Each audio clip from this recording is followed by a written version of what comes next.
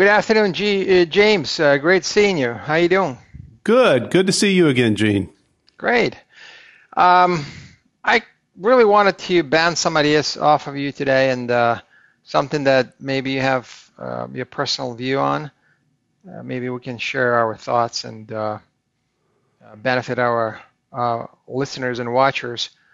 So I would like to ask you this straight up, and hopefully you can give me an honest answer and also unbiased to the extent that you can. So you and I both are both LeSS trainers. So of course, it is to our advantage, to our benefit to have full classes of students, people that are willing to learn, interact, and create a great learning environment for others as well. That being said, do you feel that from attending your class, and let's just assume that you're doing the best possible job as a trainer, as a professional trainer and facilitator, and everyone who attends learns as much as they can from you as a trainer, as an instructor. Is this sufficient for someone to take your learning, to take your teaching, and pretty much run with it and do nothing else and succeed based on what they've learned in your class? Not in the slightest. Even after 3 days, my hope is that they're a little better at knowing how to fish, that they're better grounded in some of the basics, and are able to reason about why LeSS is structured the way LeSS is structured, and what are the underlying reasons that the various organizational design elements are arranged the way they are in order to optimize for adaptability. But as far as so many of the things that will come up day to day as they go about doing an agile adoption, that's the sort of thing that you and I have spent years and years and years doing. And there's a wealth of information that you and I have and other LeSS trainers have on this kind of thing that, sometimes we don't even know what we know. But if we're faced with a situation and a client explains it to us, it's not uncommon that, I may not know the whole answer, but I'll know maybe to ask the right questions, or I'll know a part of the answer. And then collaboratively with the client, we'll be able to work our way and find our way through the fog. But every situation's a little different. And if you're fortunate to have a LeSS trainer with you, coaching you as you go through your adoption, at least, I know in my case, at least it minimizes the chances that we repeat the mistakes that I have made myself in the past. Together, we'll get to make new mistakes instead of repeating old mistakes.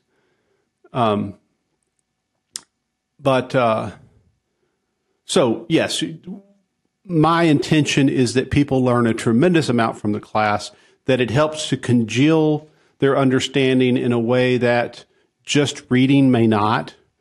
And, there's something about that interactivity over the 3 days and doing the system modeling and these things. But in no way are, I have a certificate on my head. Now I know what I'm doing. And I just think that's not true. I'm not sure I know what I'm doing half the time. I just benefit from lots of gray hair. So what do you think, Gene? Well, I think you just failed the test of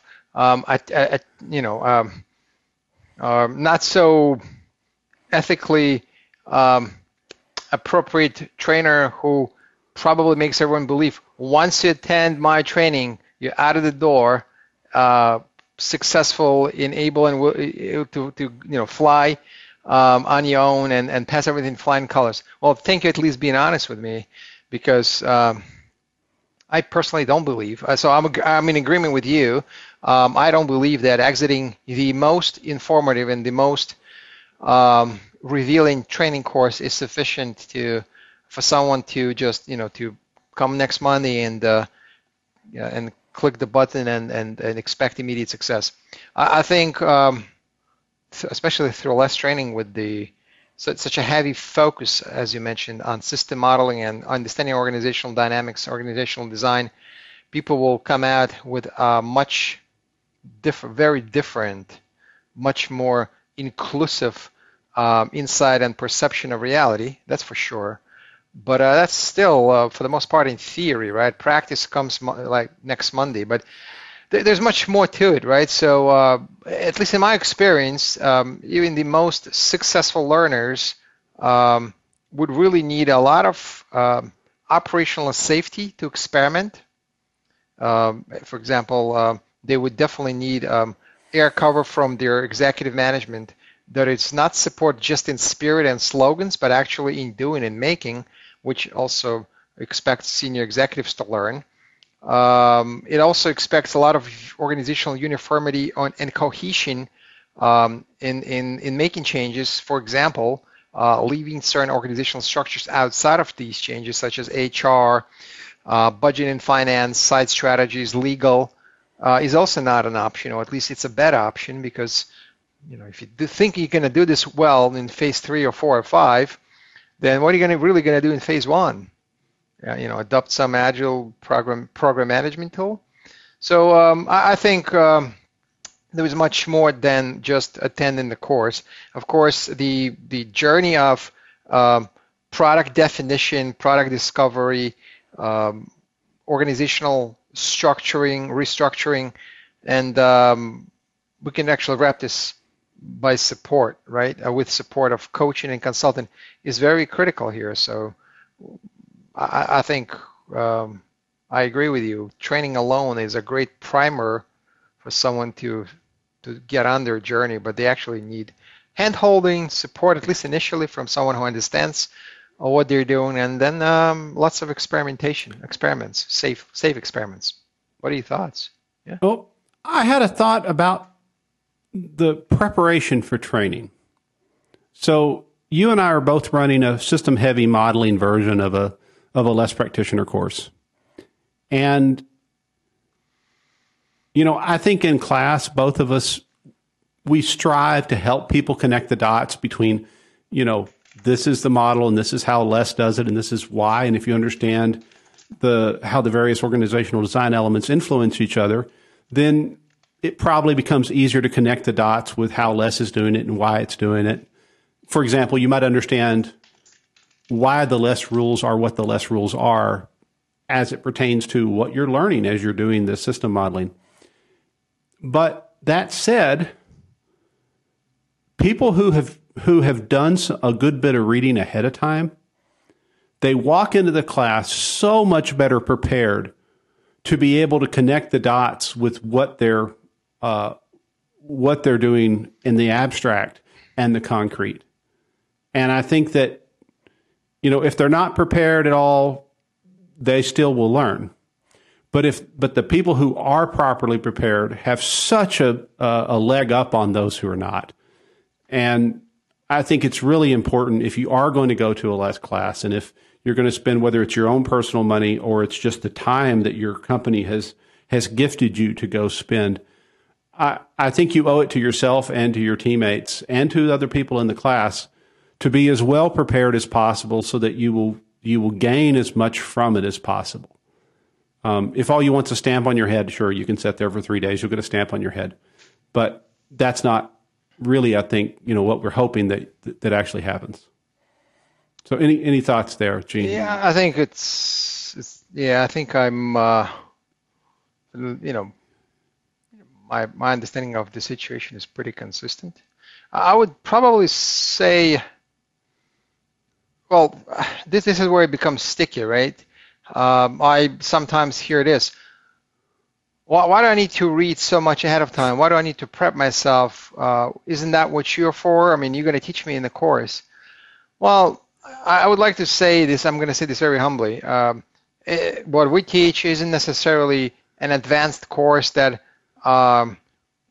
is for special people. No, I think it's for anyone. However, this anyone is expected to come with some preconceived and already well internalized and adopted knowledge. You can't teach some of these things to someone who doesn't have enough background. So essentially, yes, you can, but you would have to stop and refill in the blanks. And imagine you have a class of 15, 20 people sitting in front of you.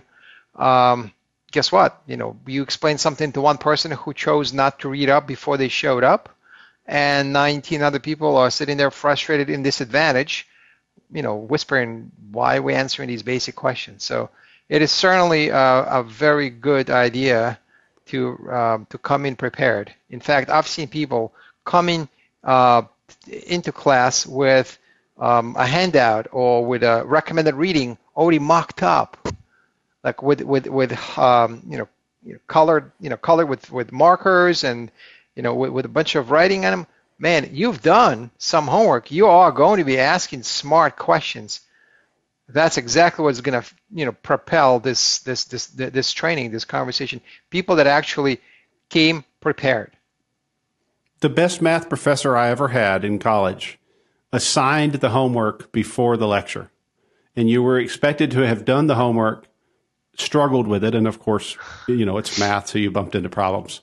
But then when you got to lecture, it was so much more meaningful.